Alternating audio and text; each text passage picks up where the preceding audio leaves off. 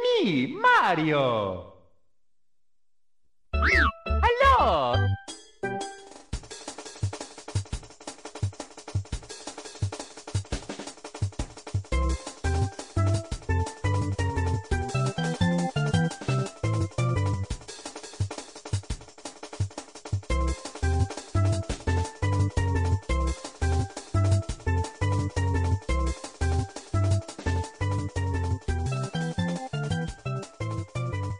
Hello everybody and welcome to the Cane and Rinse podcast, Volume 3, Issue 117. You can play along with Cane and Rinse Volume 3 and our next 5 issues will be Demon Souls, Manhunt and Manhunt 2, then it's Parappa the Rapper, I'm Jamalami, and Parappa the Rapper 2. After that we return to Mario with Super Mario Sunshine, and then it's Brothers, A Tale of Two Sons, which, if rumours are to be believed, is going to be a PlayStation Plus game around that time, with great fortuitousness once again. Head to caneandrinse.com for the full schedule, the blog, links to our forum, the merchandise store, our Facebook, Google+, Twitter and YouTube. And as always, please subscribe, review and or rate us on iTunes. Now, joining me, Leon Lakitu Cox, in this issue we have Tony Thwomp Atkins. Hello. Darren Grindle Gargett. I love Grindles. And Carl Klepto Moon. I love stealing. He loves stealing. He's a klepto. That's nothing to do with the character in the game. That's just what we call him. He's like a magpie.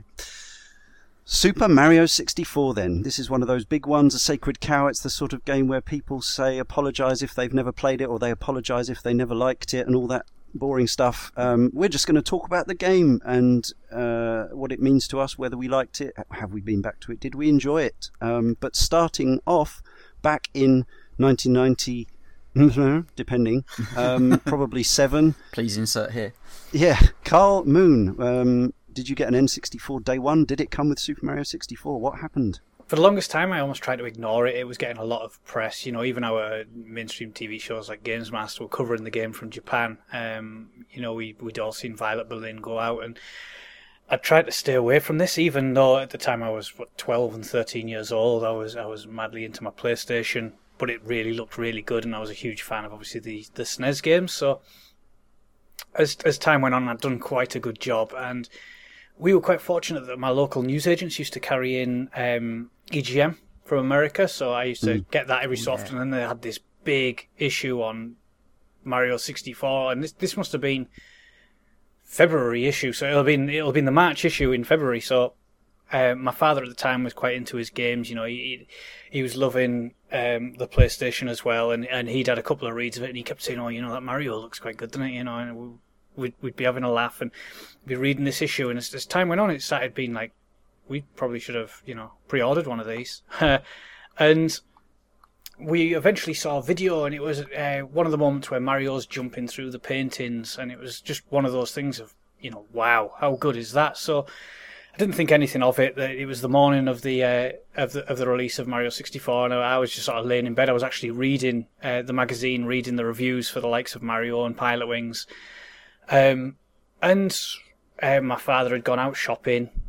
You know, I just ended up playing games on the PlayStation, and several hours later he comes back in, you know, plays it Mr. Cool. I don't think anything of it, and then he just says, "Oh yeah, got you one of these today," and it's an N64 with Mario 64 and. And you did the whole thing like the kid on... You were that kid on the Nintendo. I was the Nintendo 64 kid. I just, you know, I changed my name. I wasn't Carl Moon back then. The story goes that he'd actually gone to the game store for launch. It was actually Electronics Boutique at the time. And he was asking people in the queue because he didn't have a pre-order ticket. And he eventually came across a guy who was a bit on the fence. He was trading in his Sega Saturn and a whole bunch of games, and the guy was, you know, he didn't really want to trade it in. He was like, well, I don't know how much they're going to give me. And you always have that, you know, thing where if you trade something in, you're going to get screwed on price. Buyer's regret. So he said, I'll tell you what, I'll sell you my ticket, my pre-order ticket. But he said the idea was he was going to trade the Saturn in the morning and then go back in later on the night, you know, when the queue wasn't so manic in there. So he said, well, if you drive me home, I'll get you my ticket. You can give me the cash, and then you can go and get it. So My dad agreed. He dropped him off, bought his pre-order ticket, went back, got the console, and walked out as a Day 1 owner of an N64. Darren, were you an importer of an N64? No, they were far too expensive to even consider buying one in our country, let alone from a different one. So, right. Yeah, I was very late to the N64. I remember travelling to Northampton with my mum. I persuaded her to trade. I said, "Mum, can I trade in my PlayStation for an N64?"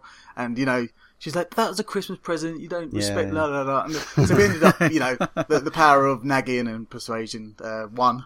And we were in Northampton, in a place called Games World, I think it was called.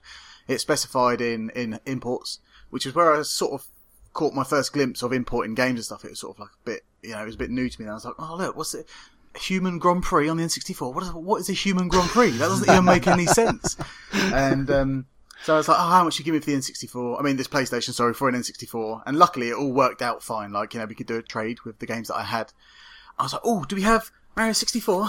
They're like, Don't be silly. And I was just like, "Oh, well, okay. I'll have to get Mario Kart and Wave Race then." Oh, God, doing the old shopping teenager thing. And it wasn't until like maybe a year later that I ended up buying Mario 64 off a friend. Wow. Will Mann, he's one of my long-serving friends that I've known to this very day, actually. So I bought his copy for £35. And, Nintendo 64 games weren't cheap ever. You know what I mean? So £35 for a second-hand copy, mint. I bought it off him. I'd seen loads of it. One of my friends had the Japanese import one. I'd seen enough of it then. I'd seen a lot of it on Games Master. I'd seen a lot of it, and I just wanted it, and it just never really came round, like, with as much urgency as I wanted it to. So I'd seen a lot of the game beforehand, but I didn't really play it until maybe 1998. It's unusual. There were those people, I remember, who were buying N64s because it was the latest, must-have, most powerful piece of gaming tech, and it was by Nintendo. But they didn't like Mario. This does we still hear this a lot. I'm not into Mario, not into Zelda. Don't really dig Nintendo first-party stuff. They were buying an N64 to play Turok Dinosaur Hunter and Shadows of the Empire, and why wouldn't you? Which it just seemed absolutely bizarre to me. But they were out there. However, you were, as we know from our previous Mario issues, you were a big Mario fan. So to wait until '98, when the game had already been out for 2 years, must have been somewhat agonising. But then I suppose in those days, as we previously discussed, we were used to waiting a crazy long time for Mario games to arrive. So perhaps it made it all the sweeter. We'll find out. Tony, what about you? You were slightly older. You're slightly older than Carl, aren't you? So you'd have been, 16 at this point? 16, 17, yeah. Yeah. March, just about to turn 17 in a month's time. This is quite funny because obviously I've not been on the earlier Mario shows. Normally we do a big series and I try to jump on the very beginning and run through them from there. But there's a lot of people with a lot of fun memories of the Mario games, and it seemed wrong for me to take a place on a series that I actually didn't have fun memories of up until Mario 64. Mario 64 was actually the first Mario game I played to completion in a kind of proper style. This is my copy of Mario. Mario 64 is that game. That's my jump on point with the Mario series. So it's later than most, and oddly because of my age, it really should be a lot sooner. But this is the game that I went, "Oh my god, this is incredible. Where have I been not playing Mario all my life?" So, I believe I was day one. I can't remember if I got my N64 day one. I remember specifically I think it was Virgin or HMV. I can never remember where it was in Croydon, but they had a TV up in the corner where they used to just run a loop video of Mario 64 up and towards the launch of the N64, and just staring at that for hours, even though I'd owned a PlayStation at this point, because I was just really starting to work, so I had money of my own, so nothing was going to stop me from purchasing these brand new consoles that my parents unfortunately didn't have the money to splash out on over the years. So I was going to buy that console, and I already had a Sony PlayStation, but I remember seeing the 3D visuals and just going, "That's incredible." I've never seen anything as solid, as sharp as, for the N64 to say as sharp is kind of funny now, but anything as 3D polygon, it was just incredible. So yeah, well, I obviously came to Mario quite late as well, as we previously talked about. Although I did play the original arcade version of Super Mario Brothers in the arcades when I was in my teens. I didn't start playing them at home until '94, so I was already in my 20s at that point. So at this stage, I'd only been when the hype for Super Mario 64 started in sort of '95 time. I'd only been into Mario a year and a half, 2 years, something like that. But obviously, I had mixed feelings because it was hugely exciting that Nintendo were going to be making these, 3D games. But also, I was a massive fan of 2D gaming, still am to this day. Here we are, 20-something years later, and I was concerned that all games were going to go down this 3D route. And actually, I didn't necessarily want that to happen because I'd grown up with 3D games being a very different sort of thing. They tended to be slow, they tended to be jerky. I hadn't envisaged what people could do, and although I was excited, I was also concerned that it would be the death of games like Super Mario World. Of course, as it turns out, we now can't move for wonderful 2D games again, which I love. But equally, obviously, Super Mario 64 ended up going on to have quite a legacy of its own. But yes, Electronics Boutique, indeed, as Carl said, the predecessor to Game, that came after. Future Zone, Game Zone, then it became Electronics Boutique, and the N64 was the first ever console that I pre-ordered. I put down £100 or something of the RRP was initially $250. It came down quite quickly to $150, I think, or $200 possibly. I had my Saturn. I'd only had that a few since the previous summer. I had my PlayStation, still had my 16-bit consoles on the go, and even my Amiga, but I had to have this. This was, if nothing else, I'd been reading the magazines, like Maximum did a massive spread on it. And, of course, there was the famous Games Master Christmas special with Dave, the Unstoppable Games Animal Perry, getting upset because he attempted the shortcut on the cool mountain slide and failed and had a hissy fit. It's still out there on YouTube. They stitched him up. Brilliant. Well, that's what he says, yeah. But that's because they all hated him. So I turned up at Electronics Boutique at midnight. I think it wasn't the first time I'd been to that shop at midnight. I think I'd been there for a couple of PS1 game launches, like Tekken 2 maybe had already come out, and Formula 1, things like that. But it was exciting. There was a buzz. I borrowed a rucksack off my girlfriend at the time to load my precious cargo, and indeed I was so concerned about being mugged on the way back that I got a taxi, which is something I never do. Got home with Super Mario 64 and Pilot Wing 64 at about 1 a.m. and didn't stay up super crazy late, like a couple of hours, and I had to wait until I got paid again before I could afford Shadows of the Empire and Turok. Blew quite a lot of money on those. But yeah, I remember it was, for some reason they were selling Super Mario 64 for $49.99, I think it was, and Pilot Wing, or was it? No, Pilot Wings was $49.99 and Mario 64 was $59.99 possibly. But yeah, it was 360 quid's worth of gear in my backpack, which in the mid-90s was a lot of money. Chunk of money. Yeah. And I was still working in I was still working in a burger bar at that point, so I wasn't exactly flush with cash. But yes, the initial moments of booting up the console for the first time, the big Mario head appears, and yeah, you were just there, sucked in. Obviously, as I say, this was not a childish experience for me because I was already in my 20s, but actually, it made me feel like an excited kid, and that's what I was after, really. So obviously this was by Nintendo's first team, Nintendo EAD, with Shigeru Miyamoto directing and producing and Koji Kondo making the music. June 96 in Japan, September 96 in the US, and we got an inferior version, yes, in March 1997. Slightly slower, slightly bordered, although it was optimized compared to some of the other N64 games like Pilot Wings and Wave Race, which were shockingly bordered.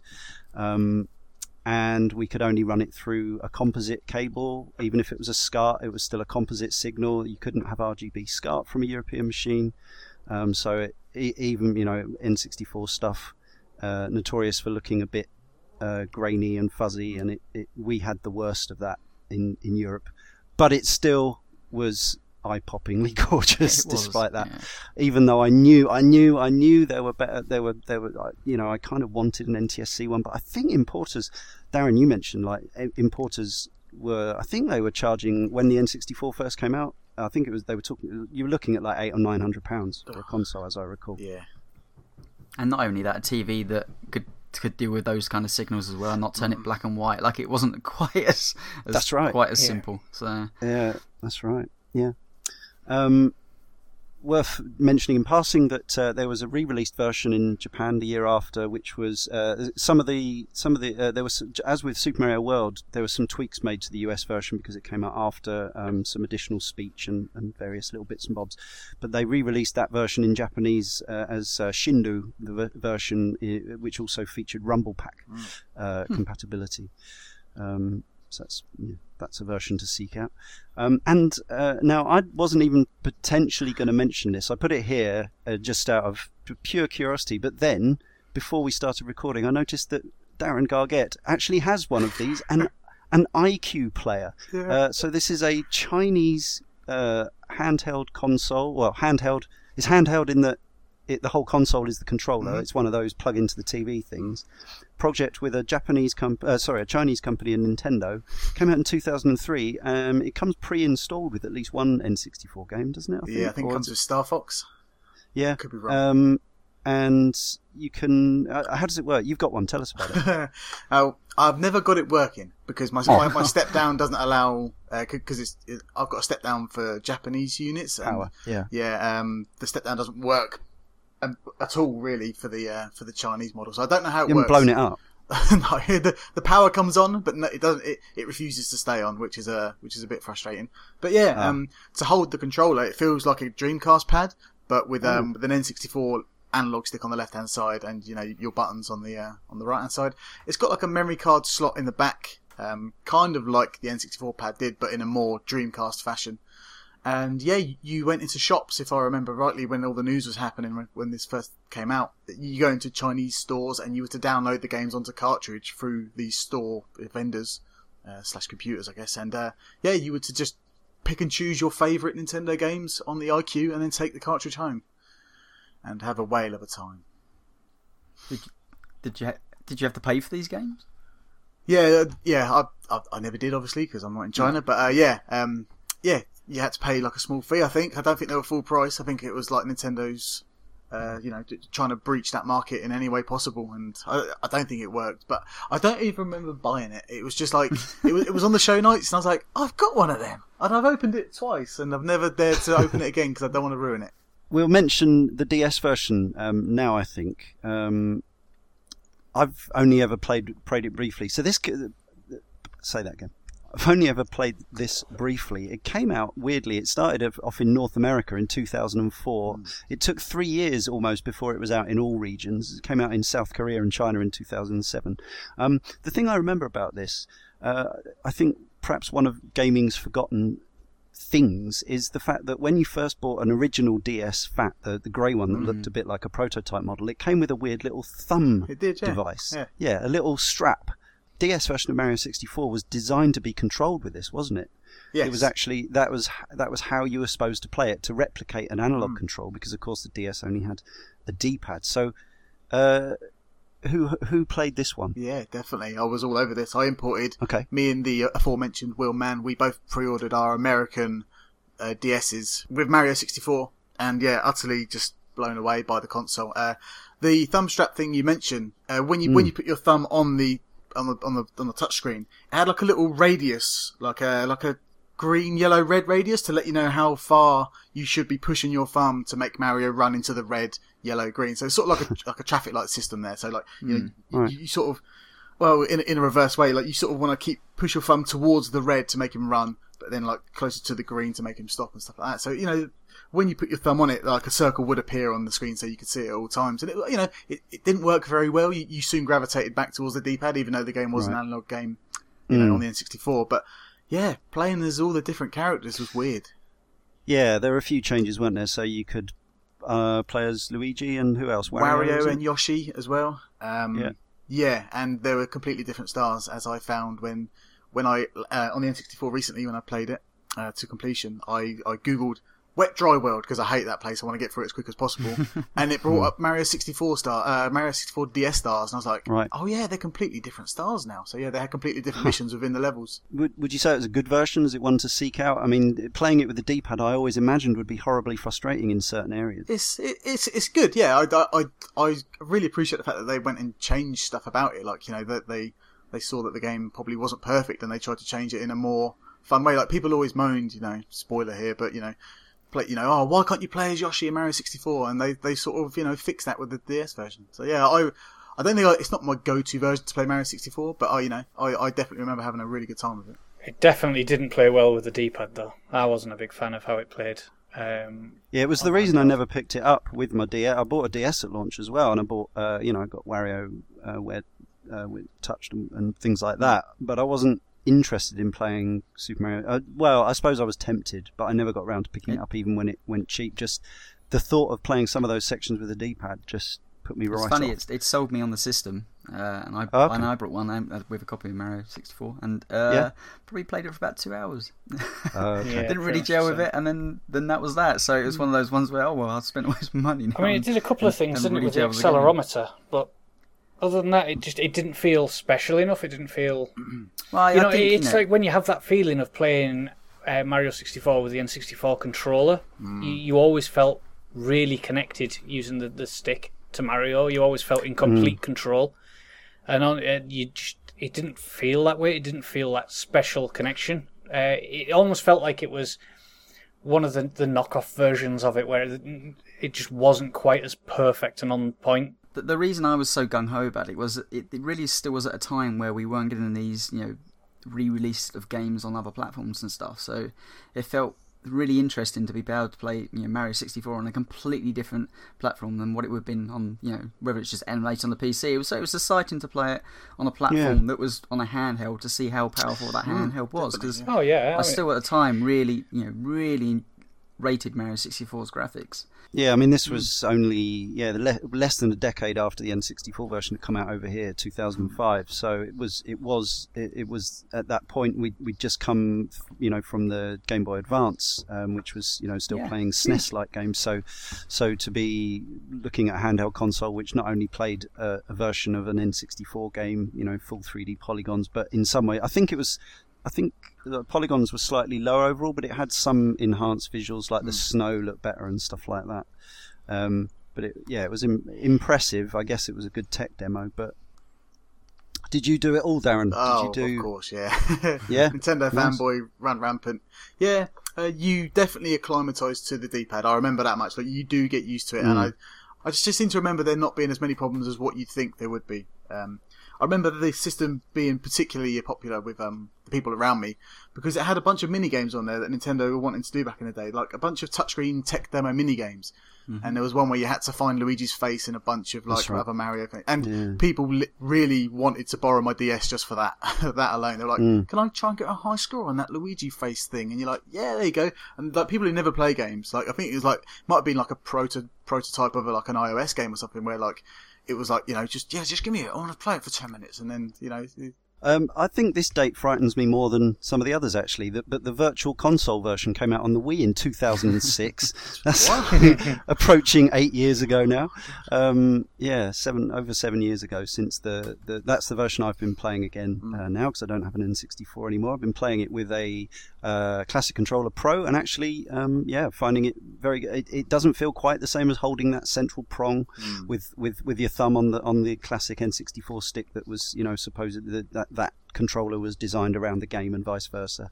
But it works surprisingly well, and so I'm playing it through the Wii U Wii. So it's coming. It's this weird kind of this weird kind of chaining that's going on. But actually, it works fine. It's it's the PAL version emulated, but it looks quite crisp, and it looks better than I remember it in a way, but it also looks worse than I remember it in terms of its age. But it's certainly a fine way to play it, and at least until they bring it out on Wii U, and hopefully we'll get the NTSC version, which would be tops. The game sold an extraordinary 6.91 million in North America. By far the most of any territory. It sold 2.85 in Europe, 1.91 in Japan, and 0.23 over the rest of the world, totaling just under 12 million units sold.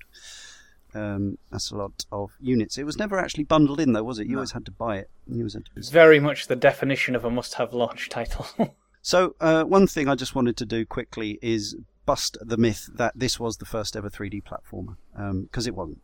People, you hear it said, people sort of say it like it was, but it wasn't. There was an arcade machine called iRobot in 1983, which featured full solid shaded polygons and had a platform element. And then there was Geograph Seal, which I'd never heard of until recently, but it was It was the game that became Jumping Flash on the PlayStation by a Japanese. A pair of Japanese teams called Exact and Ultraco for the Sharp X68000. But people do remember Jumping Flash, I think. Yeah, played that a lot.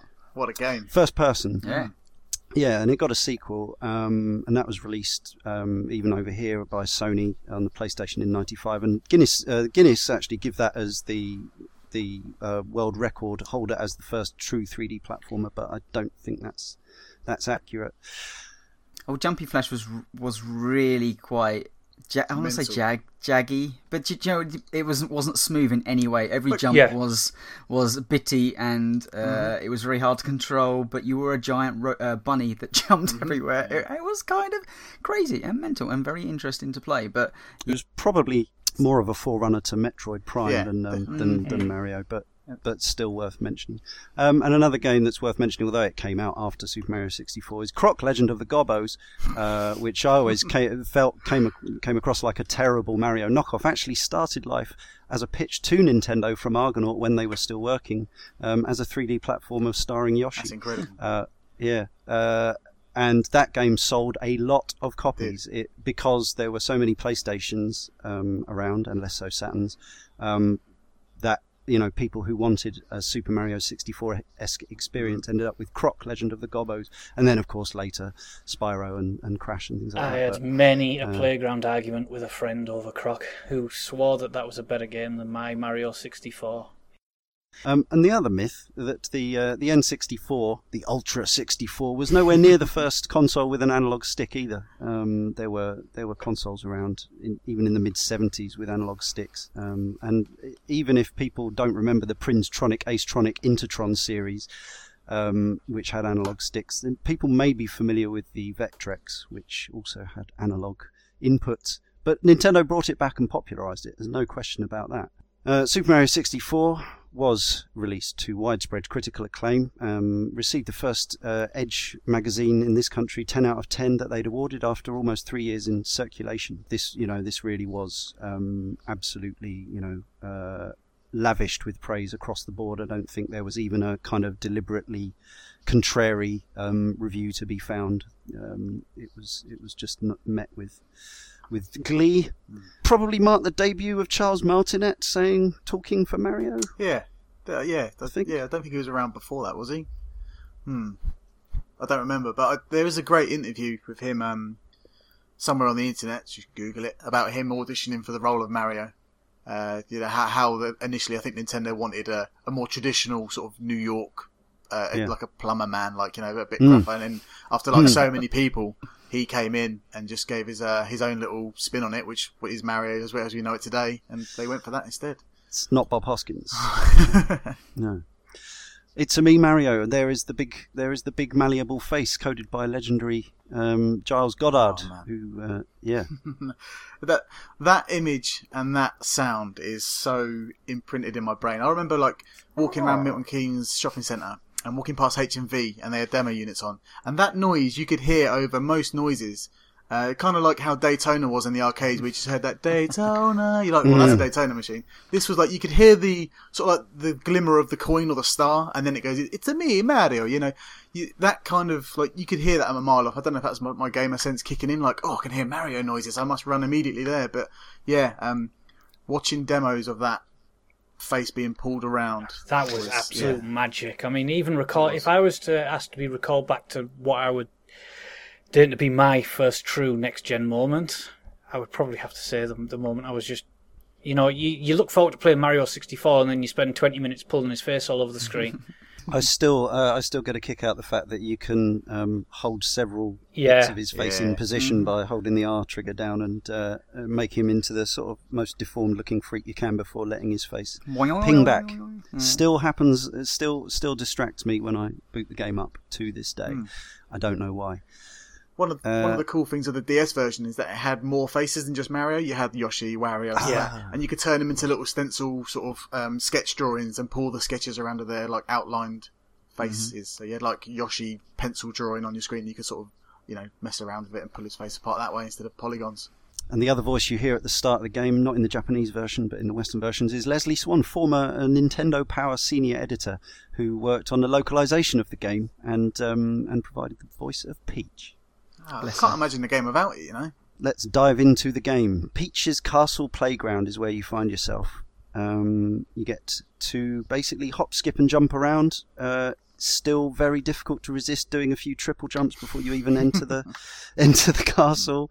There's a tree with a 1-up that you have to climb, and then you do the thing where you do a handstand at the top of the tree and the 1-up appears, and then you press the A button to jump away. And there's a lot of signposts around telling you things you can do, and it's the safe playground where you can learn this crazy new world of analog controls in a 3D space. Exquisite game design to allow people, knowing that that's exactly what they were going to do, is try and jump into the moat and do the flips and climb trees to sort of get, because obviously it was so different, the 3D stick. It was an open-ended tutorial, and they drew no attention to it. It was just there, and everyone sort of naturally progressed into doing it. Open field for you to get to the door. Clearly, fantastic. The door over there, so you'd have to push at least 5 or 6 seconds before you get anywhere closer there. So and the tight turn in and being able to sort of whip Mario around and stuff. It was it is funny. I remember being blown away by that the first time I did it, but coming back to this game now, and I played it again on the N64, I have to admit I was a bit trepidatious about coming back to Mario 64. Where there's a lot of talk about, even when we put it on the actual, okay, we are doing the Mario series, and then Mario 64 come up, and I was like, and we already talked about Sacred Cows, like that is a big title right there, and it's one that has huge influence on me and many other people, correspondents to the show. Like, it's one of those huge titles, and I was, I've kind of dipped in and out of Mario 64. I feel like a little bit here and there, but never as a proper sit down and play and kind of review it in my own mind. How does it actually play now, 17 years on, which is a long time for any game. And just that opening, again, just turned it on, got past the Mario face, and instantaneously done the free jump and went, I am home, this is brilliant. It controls brilliantly still, and I did the sideways jump, and then I did the butt stomp, and then I did the backflip and did all those things, and instantaneously it was 17-year-old Tony is playing Mario 64 again, and the control pad just is perfect for that game. If there ever was a game where you could say, yes, they designed a console and this control pad was for this console, was for this game, then it has to be for the N64 and Mario, because it literally just feels it's a one-on-one with Mario, and it's still to this day. Other parts of that game, I'm not too sure, but that opening area, absolutely perfection for me. Anyway, it's the fly-by-camera scene beforehand that it really sets the scene as like a, the music. You are in Mario World time, like you hear the whooshes of like a Lakitu flying around under the bridge, over the water, and just around over various parts of the front of the castle. And you're just like, oh man, God, wow, this is incredible to look at. And then the old pipe comes out the floor, which is a bit unrealistic for the Mario series for a pipe to pop out of a floor, but it's a Mario game, so you don't really care. And Mario just pops out, just automatically, he makes the noise, woohoo, and you're like, oh wow, like it is a genuinely groundbreaking moment for many gamers. And it still gets me now, but I can remember back then, even as somebody that kind of messed around with 2D Mario, seeing Mario in 3D as well rendered as he was and as great looking as he was, just utterly mind blowing. And even now, like, there's been some fantastic Mario games since that, but just something about that first image of seeing him in 3D and seeing how kind of spot on they got, like height wise, it's kind of squashed more than they probably should be, but it suits him. In the PAL version, yeah, he's less squashed than the NTSC maybe, version, but that's the version I played and loved. But yeah, they seemed, and we talk about the 10 out of 10s, they seemed to just, for whatever reason, got it spot on first time. And for any series to do that with such a beloved franchise is... Apparently, it was really only in development incredible. for a couple of years as well. It wasn't like, you know, right, do you remember the hype for the Ultra 64? Yeah, it was, God. you know, it was like, this is a silicon graphics workstation and all this for like 3 years in advance. You know, basically as soon as Donkey Kong Country came out, it was in '94. It was like, yeah, this is what the future's going to be like, and it was that silicon graphics was the buzzword. But actually, yeah, this game wasn't in development for nearly the length that a lot of first-party Nintendo stuff ends up being, and yet it was so hugely well received, and you know, at the time I had so few issues with it. You know, this was one of the first games that gave you control of the camera, and they did it with the Lakitu gag. They made the camera a little person, and that kind of excuses. You know, he's a character that you're familiar with. Used to be an enemy, not in this one, and it almost goes some way to excusing the problems they had with, obviously there are points where the camera's behind stuff and knocks against stuff and you can't get exactly the right angle. But I've been surprised actually how much control you have got over it, especially once there's a choice of kind of camera modes. It's not just the simple case of the modern game where you just spin it around as much as you want with the right stick, and it's never a problem in anything but the most kind of broken games. It's like you can zoom in, you can zoom out, you can knock it around in stages. It would be nice. That would be the nicest thing if you could actually, if it wasn't incremental angles, it was full analog control. Well, but you can tap the R button to make it into Mario camera mode, and that has more degrees of camera positioning, which I found very useful for the trickier stages. Yeah, I'd almost forgotten about the R button. Yeah, me too, until I pressed it by accident. Yeah. But if you actually think about this, go on about this for a second, but not only were they obviously laying foundations for all pretty much, well, not all future Mario titles, but the way Mario certainly feels like it would develop on its home consoles for a good period of time, but actually laying the foundations for really how 3D cameras would work in games. And it was still one that was held up as the best example of a 3D camera for goddamn many, many, many, many years. In fact, coming back to it now, like, I was surprised just how solid a camera that is comparatively to how many terrible games I've played with cameras after Mario 64. How they got that camera to be as good as it was, played as well as it does, and the control of Mario as well as it does on a new system at the time, and even say with a fairly short period of time in development, it's just mind-boggling. It's cost me a few lives in replaying it recently. I won't deny that. There was a point on Rainbow Ride where I was teetering around on that carpet, and then suddenly there's a massive block of concrete in the screen, and the camera won't move left or right. Yes, it has its moments, but given obviously in a month's time we'll be talking about Super Mario Sunshine, and there are some moments in that where the camera is demonstrably just substandard. It just doesn't work as it should, and that was already after a number of other teams had probably done a better job, even like in Jak and Daxter and the Banjo-Kazooie games and things like that. But yeah, it's surprising given how old it is, how functional it is. It feels like it was the perfect storm of development for that game in such a short period of time. And I remember magazine review after magazine review for other games, and it would constantly reference the Mario 64 camera. I think you're right. Until I've said it many a time that Jak and Daxter was the first game that really came close. I don't think it's as good, but it came close because of the camera, and I replayed that last year, and that does actually have quite a good camera even still.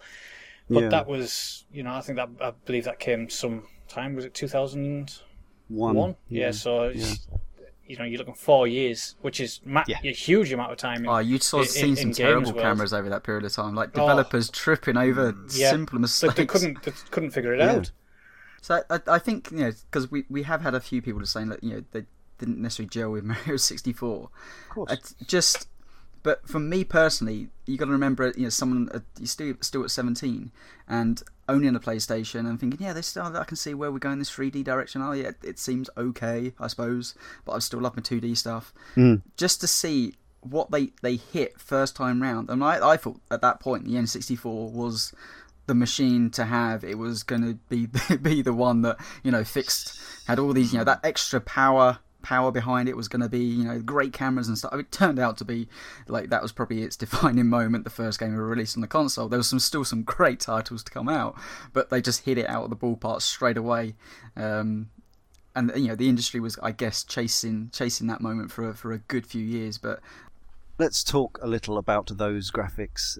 Let's talk about them, what we thought about them at the time. We've already sort of mentioned it, but yeah. I remember, obviously, we'd seen footage, Game Master, and we'd seen screenshots. But having that game at home for the first time, even though I already had a PlayStation, already had a Saturn, these were, this was 64-bit, not 32-bit. It's only on a cartridge. You knew that this game was this was made out of a lot less memory than some of the games you'd played on CDs on the PlayStation. But it was the solidity and the depth of the graphics, even though the draw distance now sometimes leaves a little to be desired. It was this feeling of being immersed in Mario's world. You've already said it, Darren. It was extraordinary, and I remember getting friends round just to show them the entrance to Hazy Maze Cave, the shimmery oil pool. Yeah. And I remember just saying, that is the best looking thing I have ever seen. It's just mind-blowingly awesome. So yeah, seeing Mario 64 for the first time was like something that I'll never forget.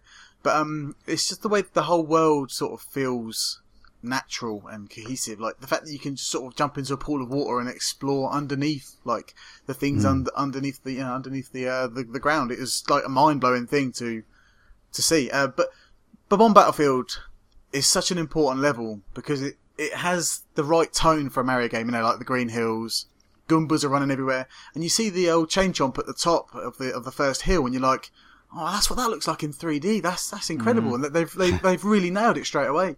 And then you see like the top of the mountain, and your instincts, and because the game told you to, get to the top of that and fight up a bomb. And again, like seeing one of those things in sort of obviously it's a 2D sprite.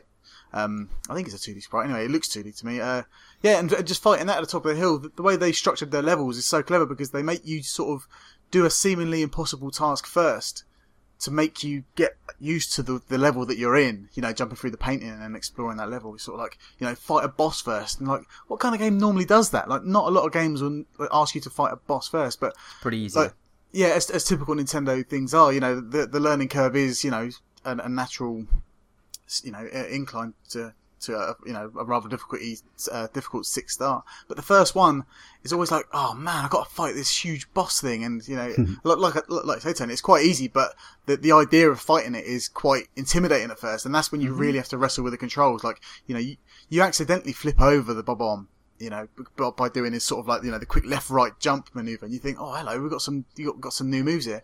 I just think, Bob-omb Battlefield, I think, is definitely, it's probably my favourite looking level, just because it feels more like Mario than any other level. I just think it was so exciting. It was one of those where it was already cliche at this point to have a fire world, lava world, slippy slidey ice world, underwater world. But in this game, I just remember willing, the next, when am I going to unlock the next set of levels? Just because I wanted to see how they'd rendered them and hear the tunes and everything. For me, I think the thing that really excited me was the scale of the worlds. You could do that first world and you could climb all the way to the top, and you'd think, oh, look how high I am. And then, obviously Darren's mentioned you can go under the water, and that feels like a whole other world of its own. And then you've got it spread out and you're going under little, gaps here and there, and you feel like, is there no end to the scale of these things? You can go anywhere. And obviously that's not the case, but it felt like so much more than anything we'd seen before in terms of that freedom to explore these worlds, and be able to, move on and then return later and think in different ways where you were trying to find the stars. So the bits where you have to get out the cannon and smash the corners off the walls, for example, you wouldn't really necessarily think to do that unless you did it by accident to begin with, and then later in the game you start seeing that the whole scale of it's even more broad than was first expected, was just absolutely wonderful. And like you said, Leon, you want to get on, you want to see that ice world, you want to go and see the flame world, because you just want to see what more the game can give you. Is it Wet Dry World where you go under the level and you see there's a whole nother kind of town, city? That was so mind-boggling. Just, wow. It's just like, they put so much in this game. And like, I've seen some people sort of saying that they feel, compared to modern games, the level design is quite loose. But I love the sense of exploration and discovery in these games. Right, in this particular one, like, I'm not saying that this is necessarily remains my favourite all-time 3D platformer, but there is something about it. Going back, it has a sense of adventure, and like, even though the level design, you could argue it's expansive and sparse and loose. I didn't feel like that. I felt like everything in the level was there for a reason. And I love the way that you become, because of the structure of the stars going back in each time, by the time you're doing the 100 coins star, you're kind of intimately familiar with every nook and cranny and crevice. And that's not like, recently played Super Mario 3D World on Wii U and had an absolute blast, and it looks glorious and it's so much fun, but it's so rapid. Well, it's like everything's just reward, whereas in Super Mario 64 you have to work a lot harder before you get some of your actual satisfaction. Yeah, I mean, I've just played Super Mario 3D Land, not World, the 3DS game, and as much as I enjoyed that game, there were things that, we're talking of well over a decade, over 15 years and more since Mario 64, but there was things I was missing from that experience. Mario 64 had a wonderful hub world that connected everything in such a way that it felt like it was one massive environment that was so wonderfully connected. And then you play so many other games, such as Mario 3D Land, which just felt like a series of levels back to the old Super Mario Brothers, Mario Brothers 3, etc., where it was World 1-3, World 1-4, and Mario 64 didn't necessarily feel like that, because you would walk from one painting and then wander through the castle and go and enter the next area. Like Leon pointed out, this actually, it's weird the way that, at the time, it's incredibly brave to send the player into the opening world, and say, okay, we'll kind of get on with it. Like, your mission is to get to the top of the mountain. I mean, it's incredibly simple and relatively easy to do, but you're dealing with a new control mechanism, trying to deal with your senses, coping with a 3D world, and yet you've got Nintendo, unusually for them now, actually taken a massive kind of step back and just say, well, go play in the playground. And even in their, it's sometimes actually frustrating in their descriptions of, okay, here's the full star that you need to get, and then they give you some description that actually kind of, they might as well just say, there's a star in the level somewhere, go find it. For as all used to some of those are. But now I feel like if we attempted a Mario game and they threw us straight back into the same world repeatedly, time and time again, and said, look, there's 7 stars in here, go and collect them all, we'd kind of go, like, I want more level, I don't want to play the same world over and over again. But like Leon says, there's something, and I found this going through it again, something really comforting about getting that first star, and it's normally at the highest point, so you understand what's made up of the level. You've already clocked half the red stars along the way, and then whatever the second or third star, then they change the level around a bit, so suddenly you have somebody to race, or they've added a pingwing into the world, or something like that wasn't there first time round, which actually catches you by surprise, and okay, now the cannons are open. But all this stuff throughout the game, you clock it. The first star you get, you're clocking tons of stuff in the back of your mind, because you're going to go back in there another 6 times. And I find that quite refreshing now as a gamer, where it is, like you say, Leon, it's about rewarding the game with kind of instant gratification all the time. And here Nintendo were at the time going, well, just there's the world, go and enjoy. And here, if you want to collect some stars along the way to unlock more worlds, yeah, why not? And you don't need all the stars to complete the game. It'd just be fun if you did. There's maybe 2 factors, isn't there, to those worlds being like that. One would be a fairly limited development time. in that you can only have so many worlds, and the second would be them having the utmost confidence in the quality of those worlds and how good they actually are. Obviously with other games now we see that, almost a scattergun approach to how many different kinds of levels you can have, and they're okay. You can sort of appreciate them. Like, there are some really great levels on Super Mario 3D Land, and it is a truly stellar game. But I wouldn't say any one of those levels came close to any of my memories of the worlds in something like Mario 64, because they were so much bigger, they were so much more memorable for those reasons. But in short bursts, as Leon said with World, it is quite rapid. You're through the level, you're done. Obviously you get the 3 coins now and the gold posts, etc. But they're all very short burst levels. Some of them are over 30 seconds, experience. And some of them are maybe a minute and a half if you're taking your time.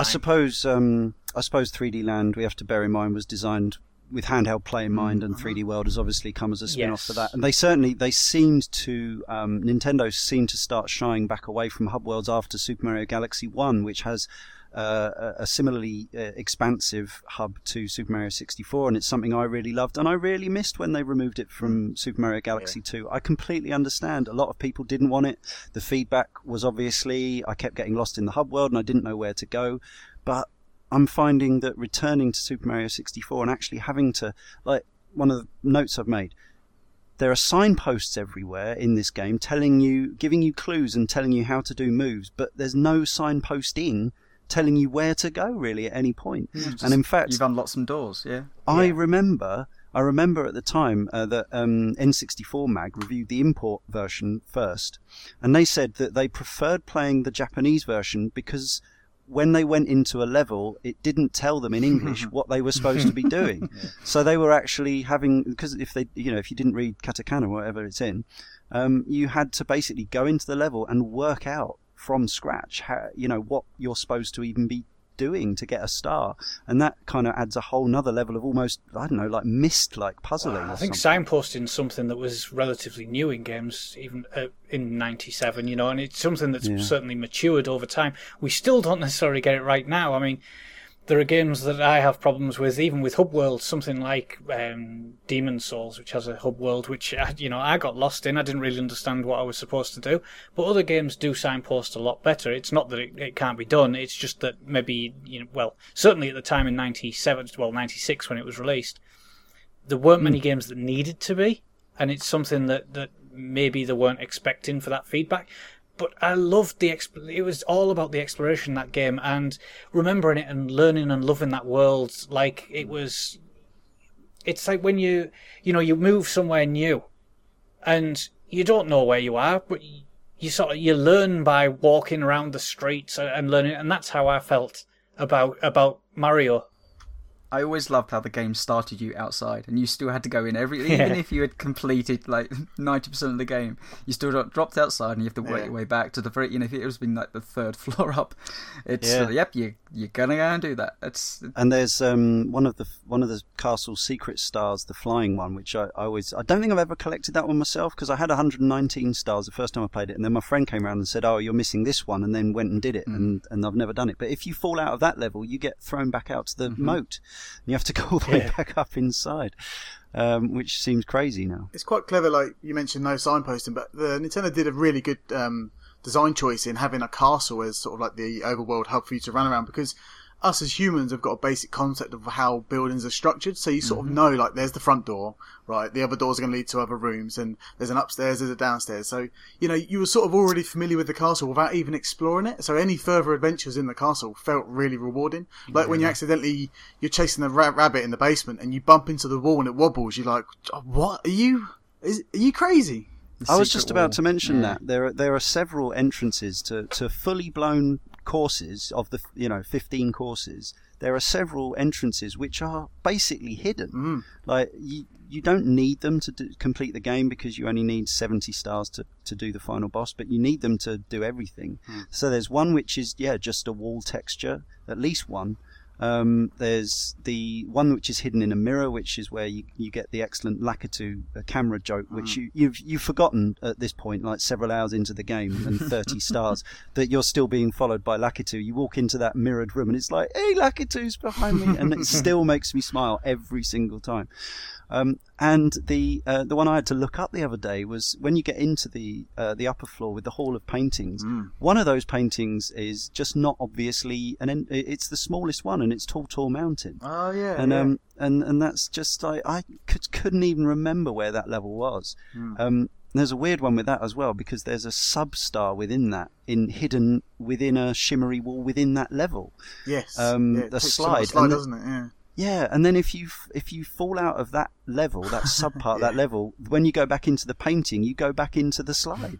That doesn't happen in any other point in the game either. So what was your, going back to the game now, we've all been back. So what was the one that stood out to you as, okay, this was frustrating. I remember how frustrating this was first time round, and it's still equally frustrating now. And which one surprised you? Because mine, the frustration one is the TikTok clock stuff. Yeah. Oh, I love that level. Yeah, I think I've grown to appreciate it a bit more, but I'd still, like, there was stars there that I was, do you know what? It's very close. That one's perhaps the closest to the void levels in Sunshine, but it's and it's perhaps the greatest demand of 3D platforming. Yeah, and that's skill. Also partly where the camera starts to really fail on it. Exactly what I was about to say. Because it's so constricted in there, the camera Lakitu gets bumped into. Doesn't know where to go. Yeah, exactly. And another genius thing that this game has is that you can change the levels behaviour by entering it at different states. So with the clock, you enter at 12, on the 12, and the level is completely still. And you're like, what? I can affect levels in this way. And then you check it with quarter past, half past, quarter to, and there's various speeds. And with Wet Dry World, if you jump in the painting at the lowest point, the water's really low at the bottom. You jump in at the highest point, and the water's going to be really high. So you can sort of go in with expectations of how the level's going to play. So you're like, oh, okay, this star's going to be quite high. So maybe if I do a backflip into this painting, I won't have to press all the buttons to get the highest level of water. Still a hard level as well, Wet Dry World. I absolutely hate it, and I don't think it's designed very well at all. I think it's a series of polygons that just get in your way, that are just floating. I'm not a big fan of that level at all. And those flippy robots, which flip you up onto high ledges, I think they're a massive pain in the bum. And they sort of come back in Sunshine with the like the weird little flippy blob things. I don't know what they're called. Much like most of Sunshine, they're just blobs with arms and legs. I think that level in particular is just not very well designed in any of the stars. If Mario's control now, it still works very well for the majority of the time, but it's things like he sometimes has a little bit more of a turning circle on a small platform than he would do in Galaxy or 3D World, and you'll fall off to your death. Or the bit where he constantly drops down and clings, and then you hop him up and he drops down and clings again and stuff like that. And then when you actually need him to cling, he doesn't and falls all the way to his death. Yeah, that sort of thing. And obviously the further you get into the game, I mean, I'm sort of amazed that they actually put 15 7-star courses in and a load of secret stars as well. It seems vast, but the further you get into the game, the more the few issues that were livable with then are kind of more frustrating now, having played other games and particularly Galaxy since then, I would say. Also, the combat is universally rubbish. I always found, like, jumping was never for as easy as the platform. Well, easy, but for as precise as the platform was, jumping on Goombas was always a pain, and actually kicking them, like, I'd always end up getting the buttons slightly wrong. Quite often, I'd end up flying towards them and actually knocking myself out on top of them. You have to be quite careful with your timing, but I don't have that problem. That extra jump, that extra long jump, you need to kind of do the thing and then jump and then kind of push through the air. That's my go-to move. That one. Yeah, I love that. And but I still absolutely love his sideways jump. It's just perfection. It really is. What the loop backwards on yourself jump? Just come back and boom, massive jump up into the air, get onto so many higher ledges. Sometimes kick off the wall. It's just incredible. It's still a bit odd seeing Mario punch and kick as well, especially with the kick, because his foot sort of inflates with the kick just to exaggerate the fact that he's kicking a Goomba in the face. Yeah, it looks like Popeye or something. Yeah, it's crazy. But the combat is never it's not a big deal for me anymore, because I can sort of bypass it. I say mostly. this as, you know, I'm not showing off, but I'm so agile with Mario in Mario 64 and Sunshine that I sort of can predict where I'm going to land before I've even done it, because I played that game so much. It's like, right, okay, this is how you kill a Goomba and stuff like that. Yeah, it's not great, and it's especially when you compare it to like the 2D Mario games where they had it down to like, you know, a T. You know, and that's probably like, you know, the biggest flaw in the 3D you know, evolution with the series is that they never really got the jumping on enemies as perfect as it was in 2D. But there are some good moments where you hop on the back of a Koopa shell and you surf around into everything and you just kill everything in your path, and it's slide run, brilliant. And there's the thing that I never use, but I was reminded of earlier. There's that sort of breakdancing move that he does, sort of squat kick, which is basically, it's never essential at any point in the game. No. Also watching, I was watching somebody. I couldn't find one of the red coins on the second boss level, second Bowser fire level. So I looked up a clip to spot it. And it happened to be a speedrun clip, and it was this guy basically going everywhere in that level by burning his backside. So doing the ow thing, using that to get up to higher levels. And of course, I think this was the first and still one of the. I can't actually remember what systems the other games have got, but this game had a health meter, and coins were health, and it's actually called power, which I found really odd. Where it was with Sunshine, they do change it to life or health, but having a thing called power that is so overpowered, that thing, because like if you had any body of water around you and you were down to 1 health, you could get your health back straight away, and I always thought that was a bit weird and a bit unbalanced for a game like that. It's still possible, though, to go on a horrible sequence between, you know, a spinning electric thing and a fire-spitting thing and a monster, and maybe if you do get bottom bounced through the fire a few times, it can go quite quickly. And then Bowser laughs at you. Yeah. I'm still uncomfortable about seeing Mario drown as well. Like, always other deaths, jumping off the side, fine, and but there's something about and slightly holding his throat, and it's like, oh my god. We got this game, of course, like 6 months after Tomb Raider had come out, and that sort of that was an interesting dynamic, because in other regions they had Mario before they had Tomb Raider, but that sort of, I remember Digitizer Paul Rose on Teletext saying that it actually slightly affected his appraisal of Super Mario 64, because he'd been really impressed with what they'd done on Saturn and PlayStation with Tomb Raider, but watching Mario do it was even worse. Like, you know, going back to the early 90s, obviously we saw Sonic, and there was the horrible but at least when he drowned, he just it was one frame of animation, he just drifted off the bottom of the screen. But yeah, it was kind of like, it was in the game that we played a week later or whatever, Turok shooting people in the neck and watching them going down, clutching their arteries, spraying, wasn't as distressing as watching Mario gasping for life underwater. I need to see what Mario looks like in other games drowning now, because obviously your instincts are to get to the surface straight away, and I've rarely seen it. I can still see it in Mario 64 in my mind's eye, you know, and it is a horrible thing. And I think it is part of the reason why I'm scared of water levels. Dizzy, Tomb Raider, and Mario 64. I think that is the 3 games that put me off water levels for life. Obviously, I think it's fair to say that we were all fairly blown away by the visuals at the time, but having come back to it now, how do you feel it holds up? Is it hideous? Did you find it hideous to look at, or I didn't like it. Was it okay? I didn't like it.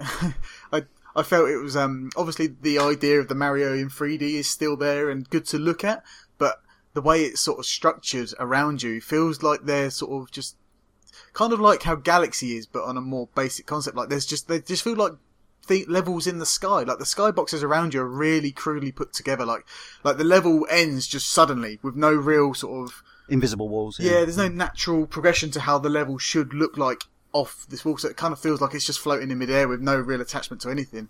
And I just playing it on a CRT now with composite cables, like I struggle to see a lot of things in the background, even Mario himself at some points, like because sometimes the camera will pull back quite far and you're like, where is he?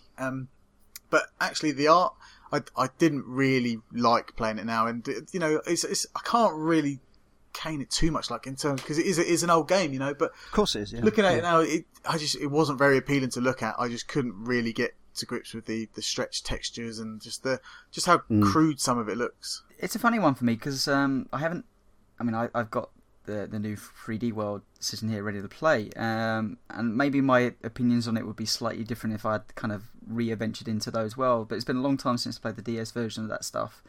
So I've been doing a lot of 2D Mario. So to actually come back to a 3D Mario, I thought it held up pretty damn well for a game of that age.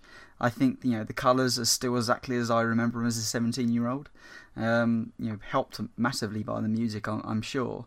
The camera was definitely tighter than I remember, and that doesn't help things. But I'd imagine if they panned it out, it would probably break more issues and it would solve. You can zoom it out one.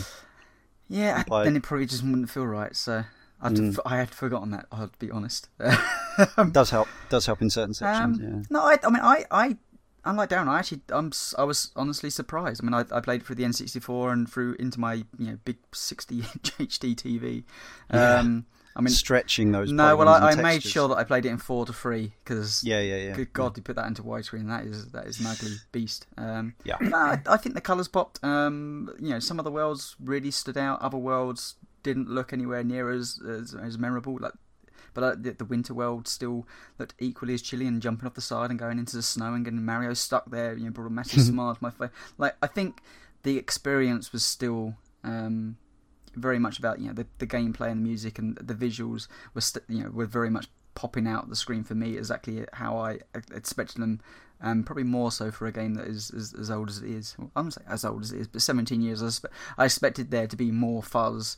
More, a lack of a bigger draw distance, and a lot of that stuff surprised me because I've been back to N64 stuff in the past, and they've really suffered trying to play that stuff. So yeah, I mean, it's one of the weird things is, and I remembered this from the time, but because some of the elements in the game are sprite based, like the coins, you've got a weird thing where the draw distance is different on different elements in the world, and I mean, other games do that in a more subtle way now, but it is weird, especially when you're underwater, and you need coins for health. If you're running out of air, there's the section in not Dire Docks, but the other one, Pirate Cove, whatever it's called. Jolly Roger Bay. Jolly Roger Bay, yeah, where you have to lure the eel out and then swim around in a circle and grab its tail, and that can be quite tight on air. And it kind of basically it helps to learn. And I remember at the time finding it very difficult to work out my position in 3D space because of the nature of the graphics, because of the fuzziness and the lack of clarity on the textures. There's virtually no lighting of any kind as such, or shadowing, so it's difficult. And now some of the areas, the water look, like waterfalls on Tall Tall Mountain just look like cubes of water and stuff like that. But overall, after a period of reacclimatization, I didn't find it too bad either, I have to say. I think things like the Goombas look terrible. Like they just got none of the personality. And again, coming from 3D World on the Wii U, which is just gorgeous. Yeah. It's jarring, but it seems to vary from thing to thing, because like the Koopas are pretty cute, and I love those spiders with the oily bodies, the red and yellow bodies in the cave, things like that, and they're really memorable. So yeah, really mixed bag. I would say from Darren's point of view though, there was times where there was areas where in my mind I remember them being very much like rounded hills and etc. and like it's very much jagged edges, and I think I do take your point where the world quite often just ends. And the games have come a long way since then. So yeah, I don't hate the way Mario 64 looks. I have a lot of love for it, but I just remember it looking more magical in my mind. Kind of like how it. Any N64 game, like in my mind, it looks amazing. I played GoldenEye the other week; it looks awful. I played Ocarina of Time; it looks really blurry, and I was just like, you know what? That's just how the N64 was. I think this would have been. I should know. I've played them all recently. The first Mario game without a time limit as well, which sort of fits in with the slower pace. Obviously, there are timed sections. Some of the famous slides, including the secret Peach slide, which doesn't tell you at all that you have to do it twice. I remembered. You have to do it even faster the second time for the second star. But overall, it's quite fun. The fact that you can, again, I've actually enjoyed playing it on a more explorational basis, like rather than kind of pelting through and the pace of the modern games, particularly the last New Super Mario Bros. U and the recent 3D games. they're very brisk and breakneck, which I guess goes back to the sort of the origins of the original. But this, again, and maybe this is why, you know, some people did never get on with Super Mario 64. It feels, and the atmosphere as well. I think this game, for me, and this is such a subjective thing, and we'll talk about the music in a bit, but I think this game feels a little unlike anything else. It has a slightly weird, mysterious, eerie atmosphere. I think that Mario is generally happy, bouncy, you know, and it has the ghost houses, but they're kind of, you know, they're kind of fun ghost houses. But in this, right, Haunted Boo's Mansion unsettles me more than most survival horror games. It's the combination of the darkness of it and the fearsome audio, Koji Kondo's music, and the bit where you go to that the carousel underground and it plays the fairground music. It still creeps me out. Really creeps me out. That's where the cartridge comes into full effect, where it can just sort of swap tracks seamlessly between environments. Off air, we were talking about you know, the boss battles being fairly similar, i.e., grab tail, spin round, throw into stuff off cliff, or you know, as you know, a lot of the jumping on top of things and doing the stomp. I always appreciate that, doing that to the. What are the things, the rocks that fall down? What do they have a name? They're probably called womps. The womps are the square ones, the square blue ones that stamp on your face. I think these ones are called womps or something. Big plasters on them, always. Oh, smashing them on the back. Yeah. I also was completely taken aback by the fact that at least the first two Bowser bosses, you only have to hit them once. Yeah, it's quite surprising, because the Nintendo rule of 3 doesn't really apply there, does it? I mean, I think virtually every boss in both the Galaxy games is 3, I think, but certainly not 1. Also, that final boss level, it's getting to him is actually really. I've done some really tricky stuff in the game to them. That final kind of run through, you know, the magnetic areas and the fire stuff. Like, it's not that. It wasn't. I was surprised how easy that section was, and that final boss one where you need to throw and freeze onto the mine. I mean, I did have a little trouble there this time round, because I could never get that third one down quite right. Just because, yeah, I'm not as good as Darren, apparently. You know, gotta lead him towards me. But yeah, Bowser's tactics of, well, this time I'm gonna put a little bit more fire on the ground wasn't inspired. He sort of breaks the floor beneath you, and he creates a star to remind you that you are fighting for the ultimate star. I do really like that final boss battle, because it really, like, I think it's the second one actually, where he tilts the whole platform up against you, and you're sort of pushing against him with all your might, and then he flips back, and it's like, because you're so intensely pushing the stick one way, you're almost certainly for the first time going to fly off the other side and sort of, you know, lose. So there are some variants to Bowser in terms of how he reacts to the Mario, but yeah, ultimately they are all the same, aren't they? Really, we've sort of brushed past them, but I like, again, the sort of the element of discovery that are the castle's secret stars. Some of them are quite straightforward, like 3 of them you just have to speak to the right toad, and stuff like that. But other ones, there's is it Migs the rabbit, something like that? He turns up twice, chase him you have to catch him. Obviously you've got various just one-off levels which are either flying or swimming or something like that. Then you've got the cap switches. We talked about the switch palaces, of course, in Super Mario World, and these are the equivalent. Once you've activated these, they make sections in various levels doable, or if not easier. Yes, lots of fun to be had and discovered, but there's no way of knowing which ones you've done and which ones you haven't. So I've already, in this recent playthrough, thought, I didn't collect the 8 coins in the invisible cap switch level, and then when I got the star, it was already greyed out. So that was annoying. I think the rabbit's called Mips, and he was named after like the CPU for the N64, something like that. Right, as in trilinear mip-mapping interpolation, which was another of the buzz phrases around the. Basically, it was the smoothing. It was why N64 super smooth. Yeah, N64 graphics looked less pixelated than PlayStation. I remember the first time I looked up in the sky and suddenly vanished up into the that one, of course. Brilliant. It's like, okay, level. There's a level up here. Yeah. I did 120 stars eventually, but it was a long time after owning the game, and it was one of those cases where having magazines come out and buying those and reading exactly where I missed. First time through, I obviously beat Bowser and kind of found probably ended up about 85, 90 stars, and then over a 6 months period, just gleaming stuff from magazines and going, oh, there's one there, and going back into the game and finding that stuff. But a lot of that stuff is pretty hidden away or ambiguous. I think I did the whole lot in about a week, but I possibly did have some sort of guide or something. I can't remember. It's amazing how much of that game is stored in my brain. I borrowed Carl's copy for this podcast, and I did it in 2 days. But all of you it, absolutely caned it. Really quick. It was like you tweeted, you Facebooked, didn't you? It's like, right, done 70 stars. How long have you had this? And then there's like, I might do some more. And then next post, done 120.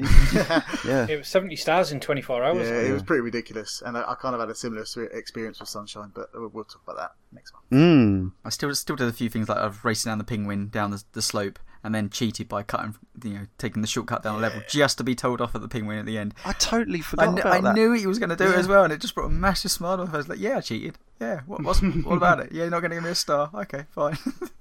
I'd totally forgotten there's that. You just go through a wall, don't you? Yeah, and you just take half the level off. You can also get a stretched penguin. Oh, that's He's right. really wide, and he'll just obnoxiously knock you off the race course. And Isn't that once you complete the game as well? Isn't that? That sounds about right. Yeah.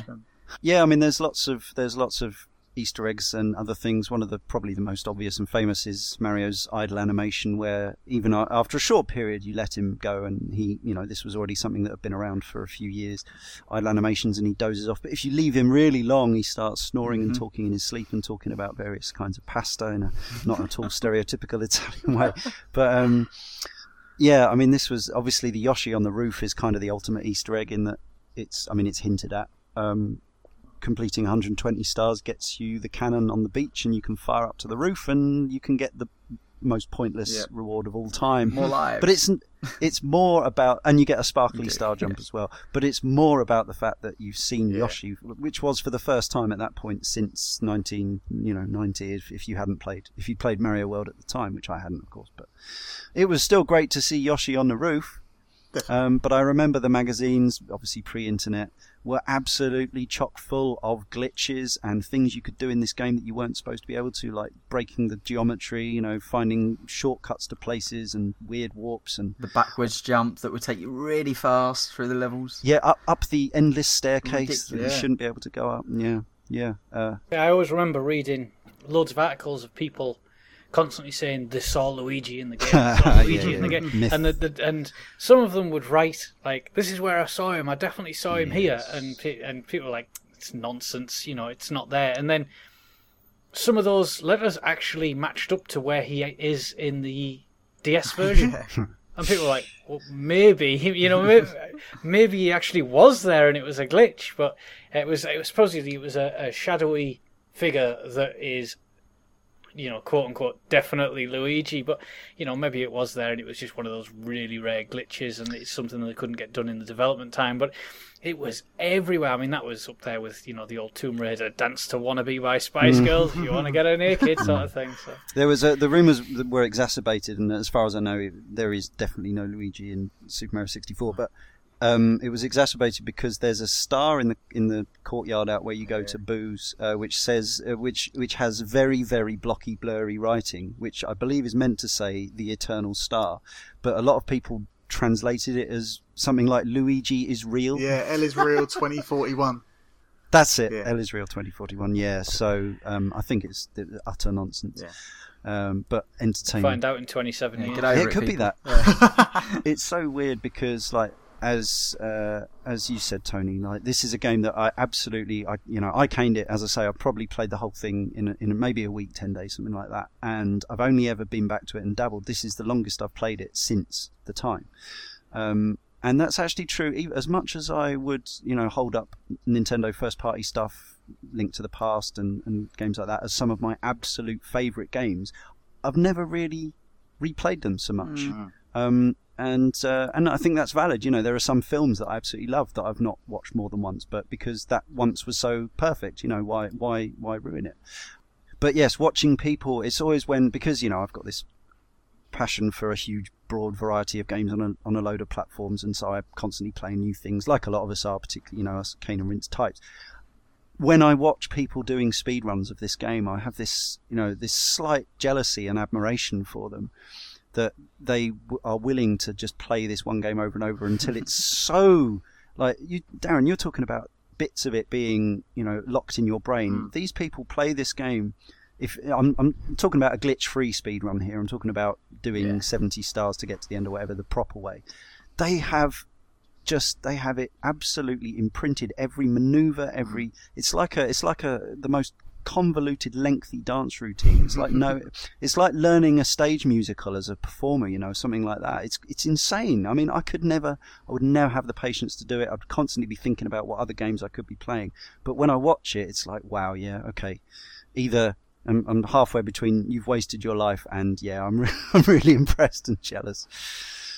But I mean, there's a lot of games we talked about that can be speedrun, but I think this is one of the ones. Well, most of the Mario games, I think, particularly lend themselves because of because they're just so tightly designed. Because Mario's so precise to control, and I think this one's the most interesting to speedrun because it's so primitive. Like, it's the first 3D Mario game, so there's a lot of engine stuff that's really not fully formed, if you know what I mean. Like, there's so many bits of geometry in this game that you can sort of wall kick off that you shouldn't really be wall kicking off. You can sort of bounce off corners that people have just worked out. Like, if I was to do like a long jump and hold down back on the stick, I could sort of surf backwards up a hill and stuff like that. Yeah, it's crazy to think that this game can be played like that. But I think sort of the first real batch of proper 3D games are always really interesting to watch. I remember over Christmas I was actually watching speedruns of Ocarina of Time on the N64, and it is fascinating because the development, obviously they weren't expecting people to take advantage of these things, and certain things weren't planned. So I know when Leon was mentioning the legitimate speedruns, which are brilliant to watch, but I quite find the ones that are interesting are the ones that actually know how to manipulate the world and break it. And something like Ocarina of Time doesn't seem like it would be an interesting speedrun. Yeah, it's absolutely fascinating, but equally Mario 64 is brilliant for the reasons that Darren's saying. The way that you're coming off some of these environments and you go in places you're like, oh, he's jumped from one world and suddenly he's sort of in another world. That's kind of weird, but awesome. And it just sort of blows your mind if you think you know the game and then you watch these people and then you realise you only know, they're seeing outside the matrix, so to speak. We must talk about the music. We barely talked about it. I'll start with this slightly negative comment from correspondent Insert Coins. He says Mario 64's music never connected with me when I played it, with the exception of a few notable standout tracks like Dire Dire Doc's theme and Bowser's music. I always assumed I just didn't care for the composition of the game's songs, but hearing some of the music re-recorded in later games, like the nostalgic Fortress theme in Super Mario Galaxy 2, I found the songs to be quite fun and jazzy. Looking back, I think what I didn't care for was the strange choices in instrumentation that the game made. The bizarre, difficult-to-describe sounds that the instruments make in the Super Mario 64 background music are inseparably tied to the game, but I think that they undersell what are actually some pretty well-written pieces. What I wanted to say to that was, that's actually why I love the Super Mario 64 music so much, is the instrumentation. Now, this is a machine which didn't have a dedicated sound chip, and the sound still sounds like it's low sample rates, it sounds scratchy, it's muffled, and that's a real shame to me. But things like that Boo's Mansion piece, and I mean, there arguably isn't enough music. There's quite a lot of it's used multiple times over and stuff like that, but there's a lot of these tunes that I kind of wish did make more of a comeback. And for me, they very much. I'm talking about that slightly weird atmosphere, which, as I say, it's probably my brain, a subjective thing, and obviously music is very much part of that. But I love the atmosphere that the music creates in this game, and the Dire Dire Doc's Jolly Roger Bay theme is heartbreakingly nostalgic. My favourite, definitely. But the noises the N64 makes, it reminds me of why I like certain eras of music. The SNES also had its, like, when in Link to the Past, when the thunder goes off, it's not actual thunder noises. It's sort of like a weird SNES crackle that I really like. And the same with the N64, it's got its own unique noises that obviously I'm in tune with. But as themselves, when I was first playing this, and obviously I didn't have any expectations. I wasn't aware that the N64 had been put together without an actual sound chip. I was like, it was just. I was always aware that the N64 had it obviously had some technical limitations to its sound because it didn't. I knew it wasn't a CD-based console, and I realised there were storage issues, and the instruments sounded chippy rather than real. Perhaps in some cases even less real than they had on the SNES's chip, which was a really high-end chip for its time. But actually, it's things like the marimbas and things like that are used in the Lava World theme that make the music in this game more memorable for me than in a lot of the more. I mean, I adore the fully orchestrated music in Galaxy. I think it's fantastic, but completely in its own way. The music in this Mario is it's hard to imagine without it, but I think I always loved it. Yeah, I think if you replaced the N64 soundtrack with the orchestrated one that you can find in the Smash Brothers soundtrack, it wouldn't be the same. It wouldn't have the same effect, like even with real instruments. Even though it's the same song, I think you need the N64 noises to make it a complete atmospheric game. The audio just feels like it's of that time in the same way that the graphics feel of that time and the models feel all of that time, and it works. If the sound sounded so much better than the visuals looked, you sort of get that real sort of disparity. And it's why when people do sort of remixes of games and they'll put like new music with the old graphics or new graphics with the old music, and it feels quite alienating. And I think that's why I like the Mario 64 music even now, because it goes with the game of 1996. And it's why I can go back to the retro games and be so forgiving of how they look or how they sound, because it just works, because you acknowledge it was that time. And it's also why I don't like half-baked remixes of games. If you're going to redo the visuals, redo the audio at the same time, etc., or just don't do it at all. I noticed it. So there was to be a Super Mario 64 2 for the Nintendo 64 DD, which was no. This was going to be like a multiplayer game in 1999. It was due to come out, but the 64 DD, although it was launched, didn't do very well at all. Got Animal Forest and a version of F-Zero X with a level designer or something. A few other things. SimCity and Mario Paint as well. Yeah. But Super Mario 64 2 didn't happen. But yes, Miyamoto wanted cooperative, I think, multiplayer with, and they showed a demo internally, but it's never been seen outside. No, there were really horrible botch jobs of people photoshopping in Luigi into horrible screenshots. But yeah, I've never seen it, obviously, because it's not been shown publicly. Apparently Miyamoto said that they've got an idea for it running on N64 DD, and they're thinking about multiplayer, so I think people just assumed it was going to be a co-op game. But yeah, I'd love to know what that game looked like. Would you? Yeah. just out of curiosity,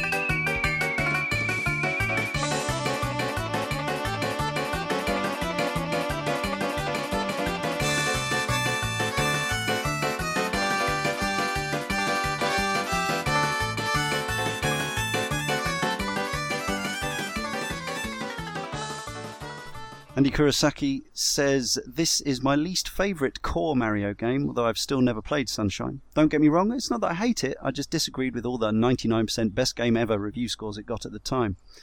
Naturally, when I bought my new N64 with my brother, buying Mario 64 was of course a priority, and though for the most part I enjoyed it, for some reason I didn't think it lived up to the hype. I think sometimes the camera had a mind of its own, which led to a few deaths. I've never replayed it since, compared to the many times I've revisited other games in the series." Yeah, I mean, hype can be a terrible thing. I think it's so often the case. We still see it all the time, games that are reviewed to the high heavens. I mean, obviously, sometimes it just comes down to the fact that different people have different tastes and whatever, but sometimes I think going into a game being told that it's, or a film or a record, it's the best thing ever, then you're only ever going to be disappointed. It's one of those things, it depends what level you sort of see it as. If you see a 10 out of 10 as someone saying the best game ever, is different to seeing someone say 10 out of 10 a new benchmark. Yeah, well, that's it. And for me, Mario 64 was a new benchmark. Ergo, it deserved the legendary Edge 10 at the time, in the same way that Gran Turismo did a few months after. And it doesn't mean that the game's perfect. It just means that exactly. That's how it is, and that's why game scores can you can sort of manipulate them however you want. Some people don't like them, some people do like them, but for me, I like them as long as they're used in the correct manner, and that is judging it by how other games compare to it, and vice versa. Well, different organs and outlets can use their own criteria as long as they make it clear. I think that's the most important thing. Insert coins on the game as a whole. So Super Mario 64 was an extraordinarily revolutionary title, setting the new standard for 3D platformers. Its influence is immeasurable. It has affected every 3D game since its release. It taught designers and players how 3D games are supposed to control, how 3D worlds are supposed to be built, and how 3D games are supposed to feel. But in my mind, the legacy it left is one of a stepping stone along the way to something better. Mario 64's level design is clearly an example of early 3D platforming work. While the levels are large and open, each objective typically constricts play to a rather linear path through the level, not often taking full advantage of the open space at the game's disposal.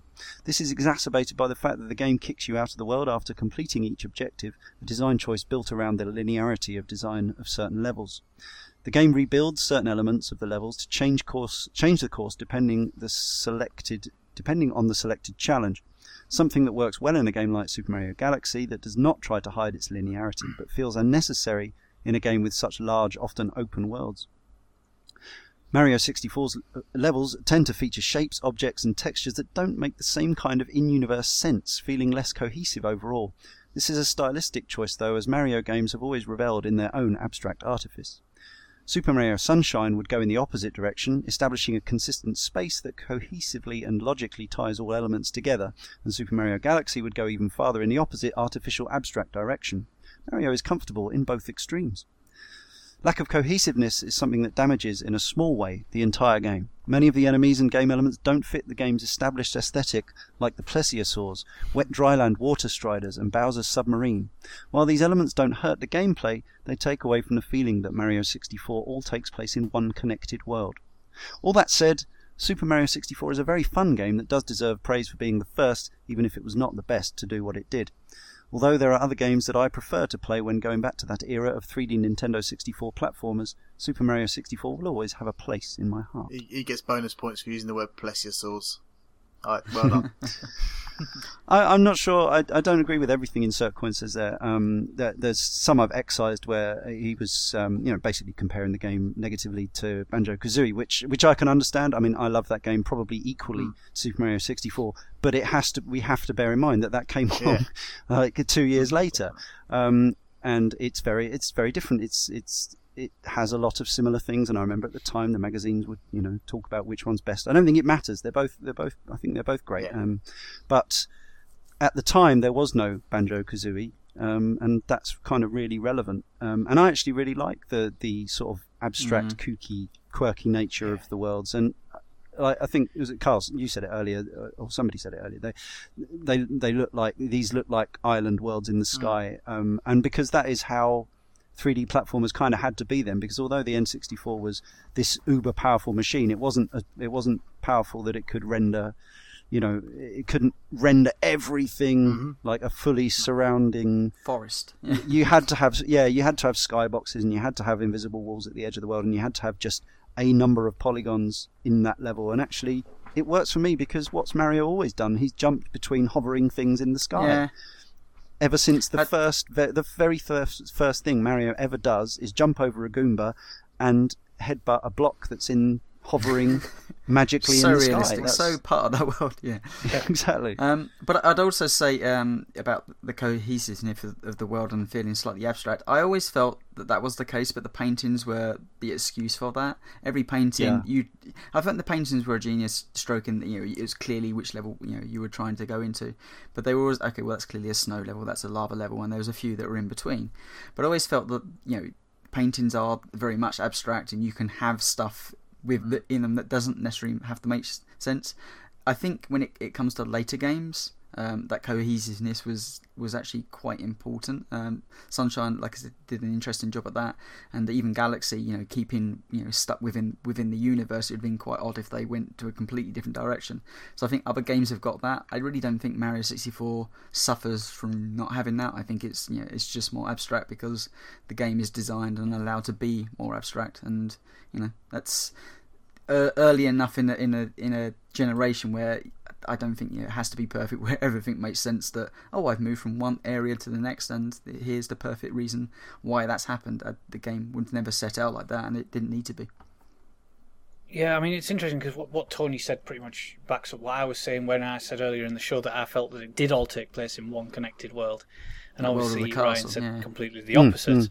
And it's mainly because those pictures are, they're obviously well placed in a castle that would be there. They can be abstract, and that can give access to those crazy places. And of course, then you've got the other hidden areas, which are the equivalent to the revolving bookcase in a castle. The hidden book, and you pull it and you go through, etc. There would be hidden things in a castle. So I don't necessarily get that. It's also hard to compare Mario 64 to the games that came after, because, like we said with the signposting, certain things were new that we learned how better to develop those into better things.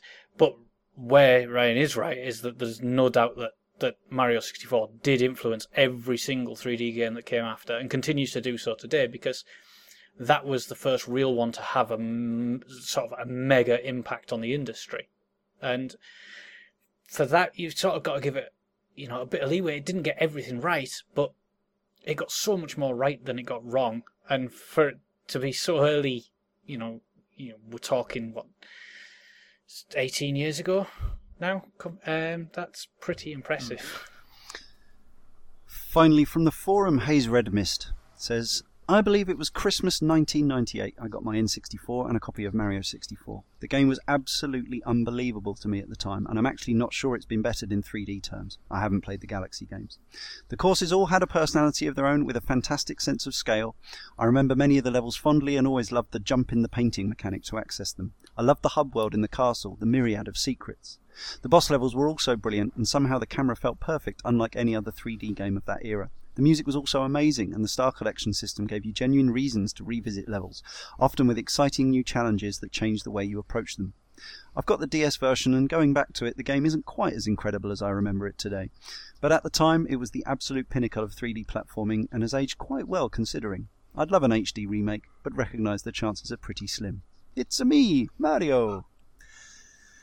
Indeed. Yes, one little glitch we didn't mention that I feel we ought to is the cap. You can have Mario's cap nicked off him once by a monkey, and you can just grab it straight back. But a bird, Klepto, can steal your hat, and it can get blown off by a snowman as well. And it's actually possible to end up out of the level playing the game without your hat, which means that you're much more susceptible to damage.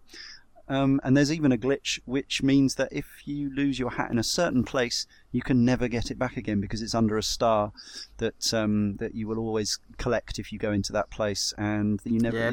Your hat. People refer to it as hardcore mode. It's quite funny. Like if you want to be really make Mario hard for yourself, then you lose your hat straight away, and then play the game. New challenge for you, Darren. Yeah, hatless. All right, we got a load of 3-word reviews. Let's go for them. Billy Bill Black, it's a Mario. Yeah, he could have. I reckon we should put the hyphen in there and make it. Do you want me to go? Yeah, try that again. Billy Bill Black, it's a me, Mario. Best one I could do. Sorry. Apologies to any Italian listeners. Craigie H28, modern gaming begins. Tatsun, Yes, no, sorry. Best launch game. Nick O'Neill. Jaw on Floor. Jared Newman, groundbreaking 3D platformer. Chris Lacey, amazing 3D wonder. Scruffy the janitor. He says, catch that rabbit. Minute 5072. Roof. Old friend. Matthew Platter, spin that Bowser. Patrick Herfling, get all stars. So Knuckles. Ledge falling simulator. Akila Edwards. Set the standard. Ben Ford, rarely equalled platformer. Roy42, however, argues that it has no equal. The Necky Mansa says, amazing speedrun glitches. Neil Taylor. N64 Crown Jewel.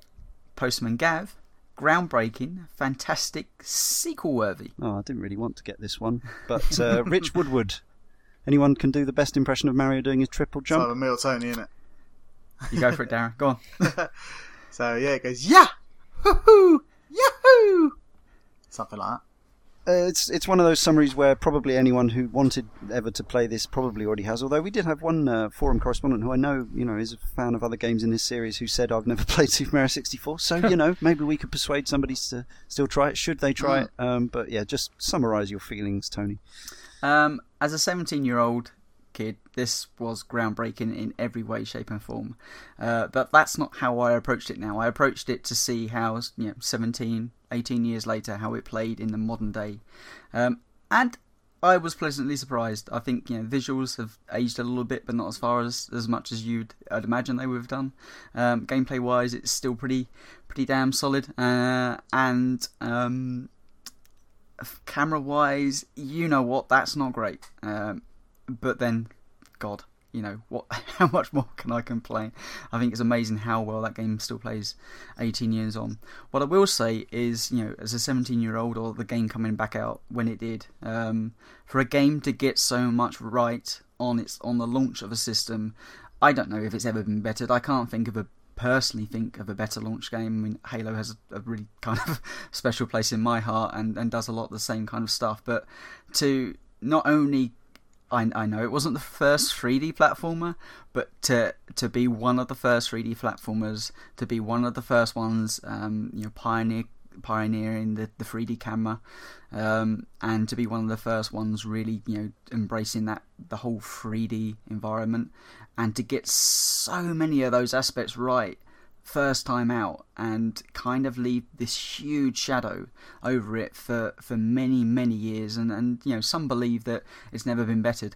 What is interesting, before I played this, I kind of was one of those people that felt that Mario 64 was still the best 3D platformer game out there. Having gone through the entire game now, I can say it's actually, in my personal opinion, it's not. I think it has been bettered. I think it's been bettered by a lot of its sequels that have come out and a lot of 3D platforming game out, which kind of, in some respects, upsets me a little bit because I didn't want that to be the case. But the fact that it still goes toe-to-toe with some of the best games that have ever been released beyond that 18 years later is incredible to me, because I've been back to so many games and been sorely disappointed with rose-tinted glasses that just haven't lived up to the hype. So should you play it? Yes, you should play it. Come on, it's Mario 64. How have you not played it? It's available in many different guises now. Should you get an N64 and play it with that brilliant pad? Come on, Darren. I'm sure you agree with me. Yes, get that chalky pad out.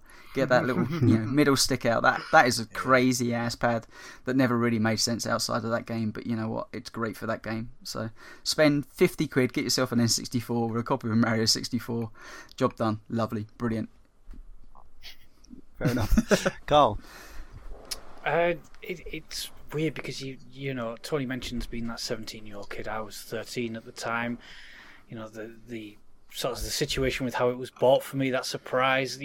Everyone's seen the Nintendo 64 kid on YouTube. That was how I felt playing Mario 64 for the first time. I don't think anything's ever replicated the moment that I stood in front of that liquid metal pool, jumped in it, and turned into Metal Mario. That was probably my one defining, truly jaw-dropping moment in gaming. It did so many things so well. What I would say is it probably doesn't feel as polished now as the later 3D Marios. 3D Land's great, 3D World is supposedly brilliant. Unfortunately, I've not played it. Then you've got the fantastic 2D platformers which hold up exquisitely well. If you wanted to see where the 3D platforming really kicked on and became something special, then yeah, by all means go and play Mario 64. Or an even better idea would be if you have a young child and you want to get them into gaming and they're at a very young age, then this would be the perfect game to introduce them into 3D gaming, because aesthetically it's brilliant. The fidelity is obviously not what it used to be, but you can still sort of appreciate it despite all its flaws. And I actually went into the 3D, era, if you will, quite negatively. Because I was one of the unfortunates that played Lone Soldier on the PlayStation, and that'll scar me for the rest of my life. And that was about a year before the release of Mario 64, so I thought it would feel, that horrible word, sort of clunky, and unrefined, unpolished, which is all the reasons why, as I mentioned on the Mario early Mario podcasts, the reason why I loved those games is how sharp they felt to play, how precise. For them to actually encapsulate that in Mario 64 was quite special. We've mentioned it's not as sharp as it is in, say, the Galaxy games now, the turning circle and stuff, but it's still pretty incredible. So my positives for that game still, 18 years on, far outweigh the negatives of that game, and I truly don't think there's that many games I could say that for. So by all means, if you've never played it before, there's still some positives to see from it, but I wouldn't worry too much about it. And I say that as a huge fan of the game, and for me it is the best of the 3D platformers on the Nintendo 64. I know I might get some flack off the team because there are some real Banjo-Kazooie lovers, but I think Mario 64 is a superior platformer. But I would say probably try the Galaxy games, although they never clicked with me, or the 3D Mario Land or 3D Mario World. I always find it surprising when big fans of 64 didn't get on with the Galaxy games, but because I love them every bit as much, maybe more. But that's for a couple of months' time. Yes, as a 24-year-old child, this game blew me away, and it was a magical time playing it through for the first time. It was worth buying a £250 new console to play. Absolutely, no question, along with, Pilot Wings and things that would come further down the line, like Wave Race. But at the time, Super Mario 64 was, the killer app. System seller. Child. Yeah. System seller, all that, and I absolutely loved it. And as I say, I played it through. I only ever dabbled, really. Since then, dropped in, did a few stars, nostalgia won out, and it was, happy enough to put it away again. But as I say, that doesn't take away anything from how well made and how enjoyable a game I found it to be. What surprised me is going back now, because I was expecting it to be less fun than I found it the last couple of weeks playing it again. It looks a little ropey in places. It feels a little rough around the edges in some ways compared to things I played more recently. As I say, I've never made it any secret, I'm a massive fan, particularly of the first Galaxy game, and to me that's where Nintendo kind of did everything right. It was a natural progression from Super Mario 64, but as I say, I actually found myself getting a real buzz out of playing this, like very similar to the buzz that I was getting out of playing the brand new, much vaunted 3D World on the Wii U, which really surprised me. Obviously, it doesn't look anything like as nice. It's a lot slower, but it's got, as I say, for me, it's got this particularly unique atmosphere and sense of place about it. Sense of, even if it isn't cohesive, its incoherency is almost one of the things I like about it. I'm moving on to Sunshine now for next month's podcast, which I've got hugely mixed feelings about, partly because of how I felt about it the first time around, but I'm now both excited to play Sunshine again because I've been enjoying Mario 64 so much, but also trepidatious because of the things I remember about Sunshine not being up to snuff compared to Super Mario 64. But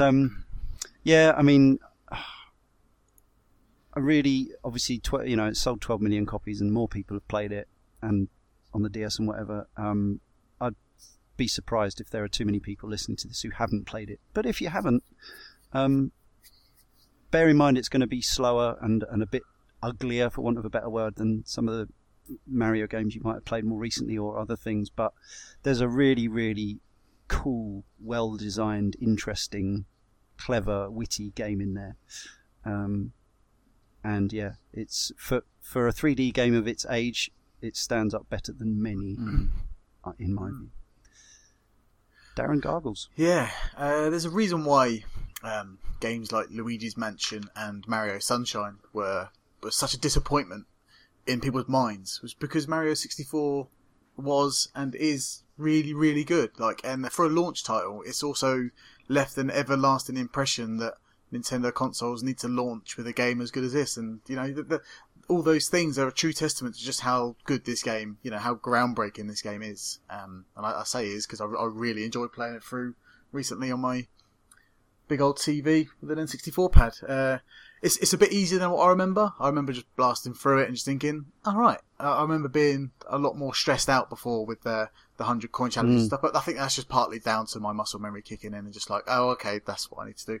But yeah, I think compared to other Mario games, I do think it's a lot simpler. And and I think that's down to just how well the controls hold up. Like if I was to play another 3D platform from that era, let's say Croc, I don't think I'd have as much fun as jumping around as I do with Mario. I think it's rarely been beaten in terms of control. But yeah, the game will outwit you in some ways, like you said, Leon. The picture of Peach that turns into Bowser before the flap opens is just such a good idea. Like that is, you're like, oh, there's a Peach in a painting. I've been jumping through paintings all this time. Let's jump through that one. Oh, it's a big flap underneath me. I'm now in a Bowser level. Like that is such a great move. Like it's mad. Like obviously you can see it a mile off transform now, but when you first see that and you run towards that painting, you thought you were done already, and you were so excited. And the endless stairs is another thing where, in my memory, that looked a lot better in my memory, but then seeing it now, you see the stairs draw in front of you, but still, it's still an absolute quality piece. The audio on that is still genius. Yeah, it is. Because beautiful. It does sound like it's eternally going up, which is a clever trick. Yeah, indeed. So yeah, seeing stuff like Super Mario 128 does make me yearn for a sequel to Mario 64, but ultimately, I'm happy this game exists in today's world, and when I first played it as a 15-year-old, and 15 years later, it's still just as enjoyable. That's good enough for me. I'm happy. So yeah, I've already played Sunshine for the next podcast, and yeah, it's going to be interesting. Yeah, definitely. I'm all over this. So yeah, definitely play Mario 64 if you haven't already. I find it hard to believe that there's not many people who haven't played it, but play Sunshine. Go on, dare ya. Oh. Thanks, everybody. It just remains for me, Leon Cox, to thank Tony, Darren and Carl. And next time, James Carter will be your host for the Demon's Souls issue. Until then. Bye-bye.